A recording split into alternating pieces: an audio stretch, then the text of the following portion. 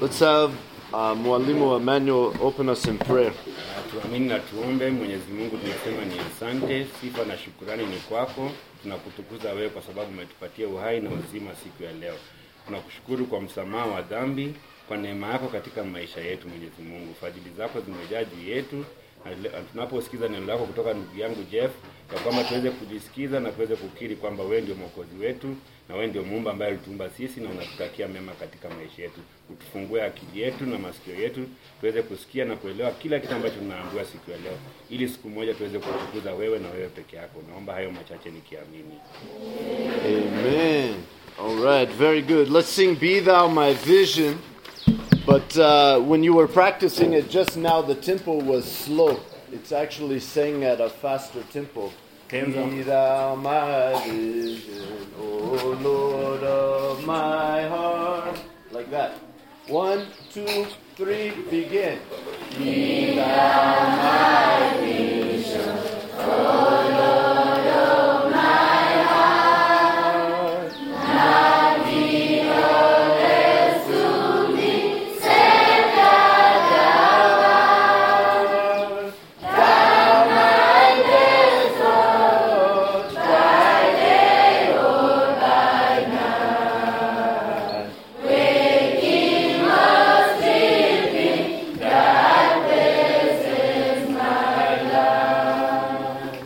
Be Thou my wisdom, Thou my true heart.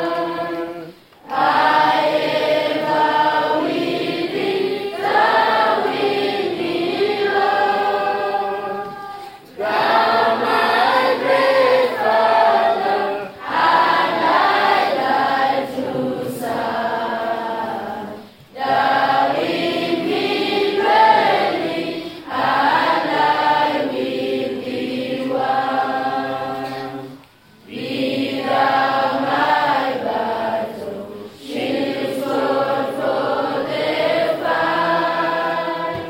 Be Thou my dignity, Thou my delight. Thou my soul shelter, Thou my high tower.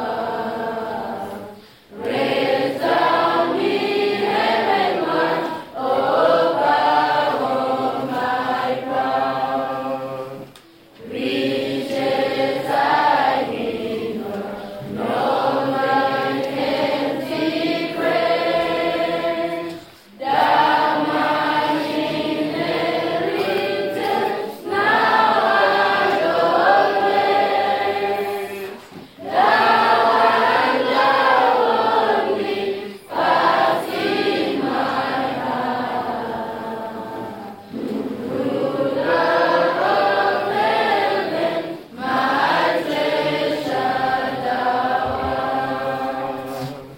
High King of heaven, my victory won. May I reach heaven, O bright heaven's sun. Adore my own heart, whatever before.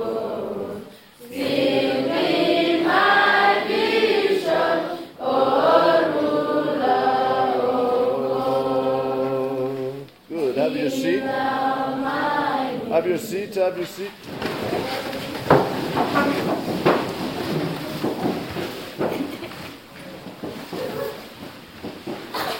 Okay, we want to continue in our catechism Tutaendelea katika mafundisho ya dini. with we'll start with question 91. Tutaanzia swali ya 91. Question 91, what is election?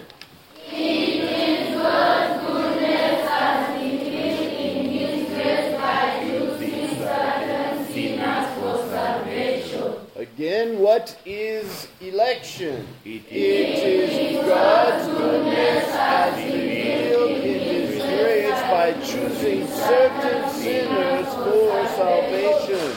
Uchaguzi ni nini? Ni wema wa Mungu kama umefunuliwa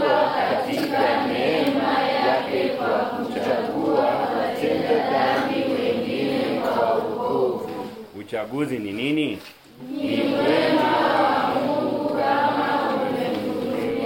katika neema yake kwa kuchagua watenda dhambi wengine kwa wokovu. 92. What is justification? It is God's regarding sinners as if they had never sinned and granting them righteousness. What is justification? It is God's regarding sinners as if they had never sinned and granting them righteousness. Kwa Kiswahili, je, kuhesabiwa haki ni nini? Ni kwa Mungu kuhusu wenye dhambi kama kwamba hawajawahi kutenda dhambi na kuwapa haki. Tena, je, kuhesabiwa haki ni nini? Ni kwa Mungu kuhusu wenye dhambi kama kwamba hawajawahi kutenda dhambi na kuwapa haki. And what a wonderful thing that is, that God justifies sinners. Kitu cha ajabu ni kwamba Mwenyezi Mungu anaweka sawa wote ambao wanatenda dhambi.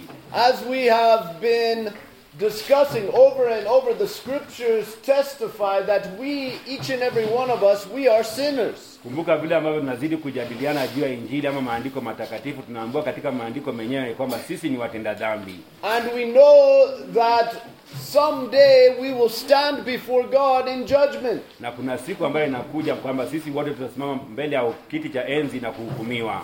Now if we stand alone, we stand on our own as we are, then of course we have to be declared guilty because God is a just judge. Katika maandiko matakatifu tunaambiwa kwamba kila mmoja wetu amepungukiwa na utukufu, kila mmoja wetu ambaye ametenda dhambi. Kwa hivyo siku ya mwisho kila mmoja wetu atapatikana na hatia kwa kusimama kwa nguvu zake yeye mwenyewe. But the wonderful mystery of the gospel is that God the Father provided a substitute. Lakini kulingana na maandiko matakatifu, Mungu kupitia njia zake za ajabu alitutolea njia mbadala ya kuweza kupata wokovu. That is Jesus Christ. Na sisi ambao tunamfahamu kama Yesu Kristo. Whereby through faith in that substitute, kupitia kwa imani ndani ya Yesu Kristo, God justifies us. Mungu anaweza kutuhesabu wenye haki. That is, he regards the sinner as if they had never sinned. Yeye anatuhusisha na vile ambavyo ni kama hatujawahi kutenda dhambi. Not only that, he grants the sinner righteousness. Na anakupatia kibali ya kuweza kuhesabiwa mwenye haki. And that is according to his plan of election. Na hiyo inalingana na mpango wake wa uchaguzi. Whereby according to his grace, na kupitia kwa neema yake, he has chosen certain sinners for salvation. Amechagua ama ameteua watu wake tofauti kulingana hata kama ni watenda dhambi. These are wonderful, beautiful truths. Na hiyo ni ukweli ambayo inatokana na maandiko ama maajabu ya Mwenyezi Mungu. That our salvation does not depend upon us, rather it depends upon God, the only faithful being in existence. Wokovu wetu hautegemei matendo yetu, kazi zetu ama bidii zetu. Yote inatokana na mapenzi na majaliwa ya Mwenyezi Mungu. We want to now continue in Galatians chapter 4. Na tunaendelea katika mafundisho yetu katika kitabu cha Wagalatia sura ya 4. Galatians chapter 4, and we want to focus this morning on verses 18 through 20. Na leo tutazingatia mstari wa 18 hadi 20. So let us read those now. This is the word of God. Na hili ni neno la Mungu. But it is good always to be eagerly sought in a commendable manner, and not only when I am present with you, my children, with whom I am again in labor until Christ is formed in you. But I could wish to be present with you now and to change my tone, for I am perplexed about you. 18 to 20. 18 to 20. Navyo ni vizuri kuonewa shauku katika neno jema siku zote, wala si wakati nikiwapo mimi pamoja nanyi tu. Vitoto vyangu ambao kwamba nawaonea utungu tena mpaka Kristo aumbike ndani yenu. Laiti ningekuwapo pamoja nanyi sasa kuigeuza sauti yangu, maana naona shaka kwa ajili yenu. Neno la Mungu. we have to understand that motivation or passion is not enough. Kumbuka kwamba uwezo wako ama bidii yako ama himizo ambayo inatokana na wewe mwenyewe haitoshi. We can be very passionate. We can display an outward display of passion and motivation and excitement. Unaweza onyesha tamaa ama jinsi ya kuonesha kwamba unatamani kufanya jambo fulani sana. But that is not enough. Lakini kumbuka haya haitoshi. Remember, the Jewish leaders were very passionate about the word of God. Kumbuka wale makuhani wakuu ambao walikuwa katika dini ya Kiyahudi walikuwa wamependa neno la Mwenyezi Mungu sana. They had all of the Old Testament scriptures. Walikuwa na agano la kale yote katika akili yao na fikra yao. And they dedicated their lives to studying and memorizing those scriptures. Na walichukua muda wao mwingi kuweza kusoma maandiko matakatifu na kuweza kuyakariri. So they were very serious. They were very passionate about the word of God. Na ni watu walikuwa na njaa ya kuzidi kujua neno la Mwenyezi Mungu. But they were mistaken. Lakini kwa njia nyingine walikuwa wamepotea. Romans 10:1-4. Kitabu cha Warumi sura ya 10 mstari wa 4. Romans chapter 10 verse 1-4. It says, "Brothers, my heart's desire and prayer to God for them is that they may be saved. For I bear them witness that they have a zeal for God, but not according to knowledge. For, being ignorant of the righteousness of God and seeking to establish their own, they did not submit to God's righteousness. For Christ is the end of the law for righteousness to everyone who believes." Warumi sura ya 10 mstari wa 1 hadi wa 4 unanena hivi ya kwamba, ndugu zangu, nitakayo sana moyoni mwangu na dua yangu ni muombayo Mungu ni kwa ajili yao, ili waokolewe, kwa maana na washuhudia kwamba wana juhudi kwa ajili ya Mungu, lakini si katika maarifa. Kwa maana wakiwa hawajui haki ya Mungu na wakitaka kuidhibitisha haki yao wenyewe, kujitia chini ya haki ya Mungu. Kwa maana Kristo ni mwisho wa sheria, ili kila aaminie ahesabiwe haki. This is the Apostle Paul writing about the Jewish leaders, and Paul himself used to be a Jewish leader.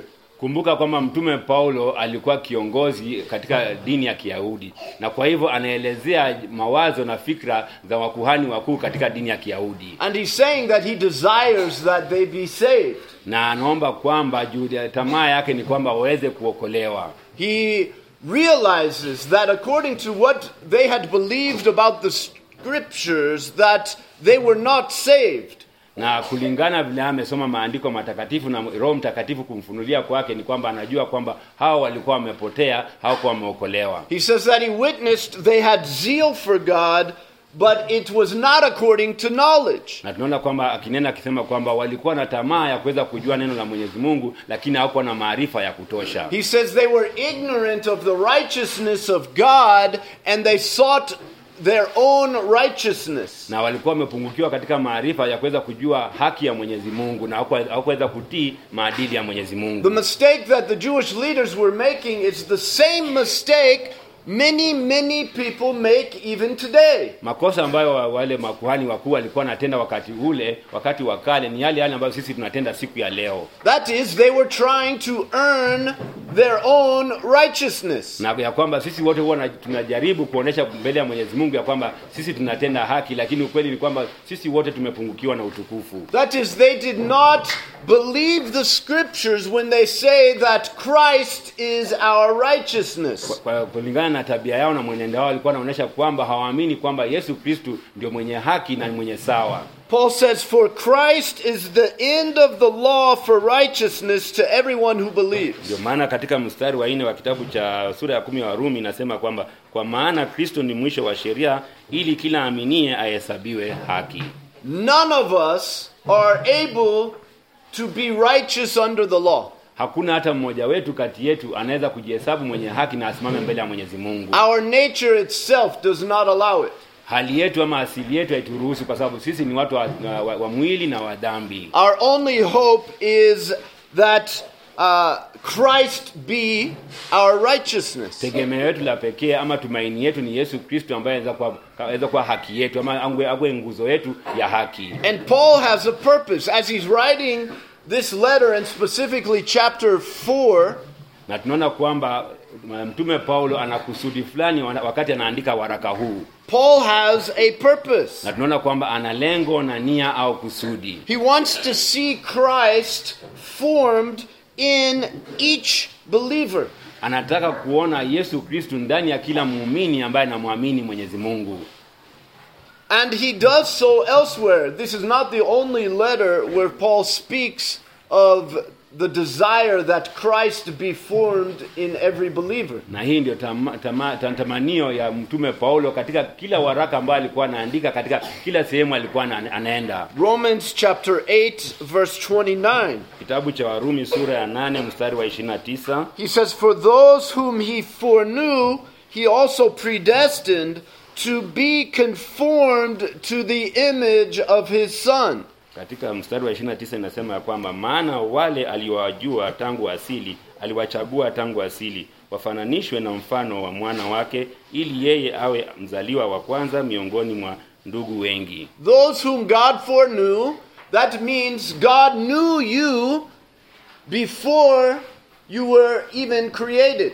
Wale Mungu alijua tangu asili, yani alikujua kabla kuumba ulimwengu ama kitu chochote ambacho alikuwa anatarajia kuumba. Because remember, God is not like us. We exist in time and we learn things as they happen in time. Kumbuka kwamba sisi ni tofauti na Mwenyezi Mungu, hatufanani na yeye kwa sababu sisi tunaishi kulingana na wakati na Mwenyezi Mungu alipita nyakati. God exists outside of time. Na Mungu anaishi nje ya wakati. And all that takes place in time is according to God's decree. Na yote ambayo yanatendeka huwa yanalingana na mpango ya Mwenyezi Mungu katika maisha yetu. And so God does not learn as we learn as things happen. Na kwa hivyo Mwenyezi Mungu yuko tofauti na sisi kwa sababu kwa habari zetu zote ziko mbele yake kila wakati. Rather, God has known everything, past, present and future, all at once, and he has known them for all eternity. Katika maandiko matakatifu tunaambiwa kwamba mambo yote yamejulikana mbele ya Mwenyezi Mungu, yale yaliyopita, yale yajayo na yale ambayo yanatendeka wakati huu. And he says those whom he foreknew he also predestined. Ya kwamba wale ambao aliwajua tangu asili aliwachagua na akawahalalisha. That is, he predetermined those who are among his elect. Na akaamua wale ambao atachagua watakuwa waumini wake. Destined them to what? Na akahakikisha kwamba watatenda matendo kulingana vile yeye anatarajia. To be conformed to the image of his son. Ili waweze kufananishwa na mwana ambaye ni Yesu Kristo. That is, to be made like Jesus. Ili wafananishwe na Yesu Kristo. That Christ be formed in each believer. Ili Yesu aonekane awe nguzo katika maisha yao. Ephesians 4:13. Kitabu cha Efeso sura ya Ephesians 4:13. Sura ya 4 mstari wa 13. Until we all attain to the unity of the faith and of the knowledge of the Son of God, to mature manhood, to the measure of the stature of the fullness of Christ. Hata na sisi sote tutakapoufikia umoja wa imani na kumfahamu sana mwana wa Mungu, hata kuwa mtu mkamilifu, hata kufika kwenye cheo cha kimo cha utimilifu wa Kristo. Colossians chapter 1:27, another letter written by Paul to another church. Kitabu cha Wakolosai sura ya 1 mstari wa 27. Colossians 1:27, he says, "To them God chose to make known how great among the Gentiles are the riches of the glory of this mystery, which is Christ in you, the hope of glory." Ambao Mungu alipenda kuwajulisha jinsi ulivyo utajiri wa utukufu wa siri hii katika mataifa, nao Kristo ndani yenu tumaini la utukufu. The hope of glory for every believer is Christ in you. Tumaini la utukufu kwa kila mtu ambaye anaamini ni yule ambaye anamjua ni Yesu Kristo. At our conversion, wakati unabadilishwa ama unageuzwa, God, the Holy Spirit, regenerates us. He quickens our heart. He takes our heart of stone and gives us a heart of flesh. Roho Mtakatifu ubadilishe mawazo yako, fikra zako na nia yako, na uweze kubadilika kutoka kwa moyo mgumu uwe na moyo wa nyama. And he gives us the gift of faith so that we can now repent and believe the gospel. Na kupitia hiyo hali na kazi ya Roho Mtakatifu unapata kipaji ama kipawa cha imani na kuweza kuzaliwa upya na kuridi ufalme wa Mwenyezi Mungu. And so now internally, spiritually, we have that gift of faith whereby God counts us as righteous. Na kupitia kazi ya Roho Mtakatifu ndani yetu tunaweza kuhesabiwa wenye haki ama tuwekwe sawa mbele ya Mwenyezi Mungu. But we still live in this body of flesh that still desires to sin.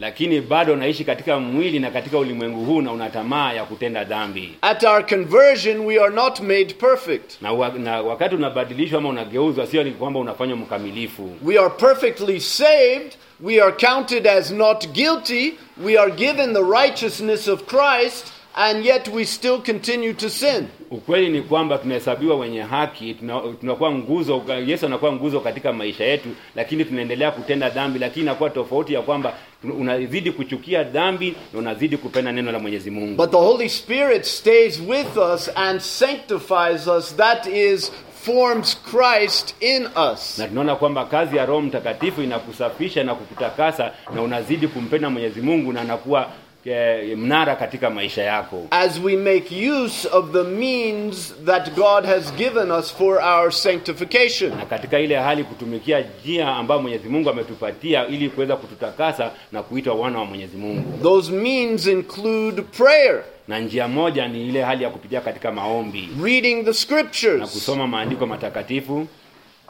Hearing the preaching of the scriptures. Na kusikiza mahubiri wakati wanafundisha kanisani. Being baptized. Na kuweza kubatizwa. Participating in the Lord's Supper. Kushiriki katika meza ya Bwana. Singing psalms and hymns and spiritual songs in worship. Kuweza kuiba tenzi na kuweza kumwabudu Mwenyezi Mungu. All of these are means that God has given the church, that is that body of believers, in order to form Christ in them. Hii ni njia tofauti ambayo Mwenyezi Mungu amepatia kanisa yake ama wale ambao waliachagua ama wale ambao wanaamini ili waweze kumkiri Yesu Kristo na kumweza kumwabudu katika maisha yao. So we are to respond by making use of those means. Na ni lazima tupokee kwa kutumia hizo njia tofauti. As God does that work in us of causing us to be more and more like Jesus Christ. Wakati Mwenyezi Mungu anafanya kazi ndani yetu na kutubadilisha na kutufananisha na mwana ambaye ni Yesu Kristo. It is God who has set this eternal purpose before us. Ni Mungu ambaye alipanga hii hali ya umilele katika maisha yetu. And that eternal purpose is we become more like Christ. Na ile hali ya kuwa ukamilifu na wa milele ni lazima tuwe kama Yesu Kristo ama tufananishwe na Yesu Kristo. Let's all stand and pray.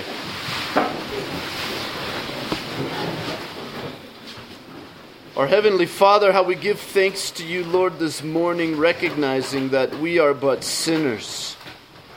And apart from you, we are totally lost, without hope, totally deserving of eternal destruction.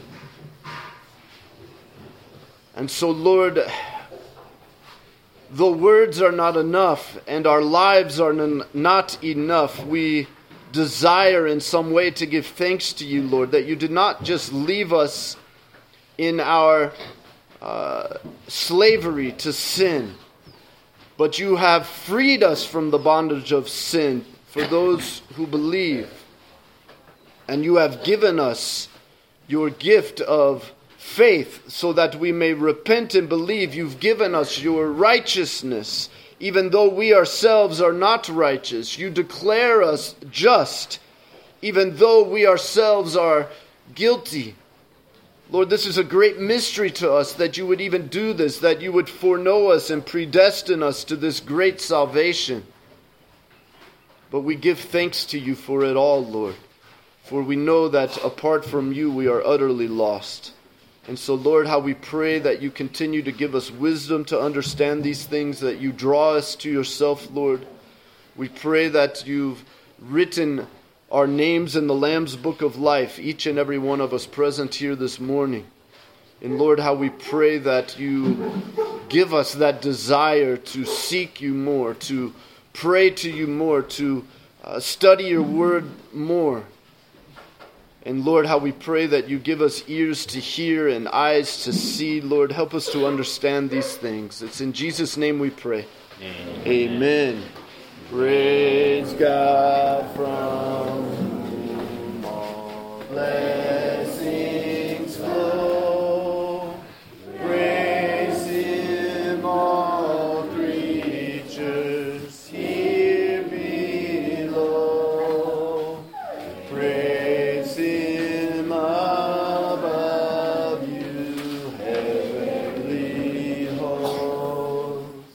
Praise Father, Son, and Holy Ghost. Amen.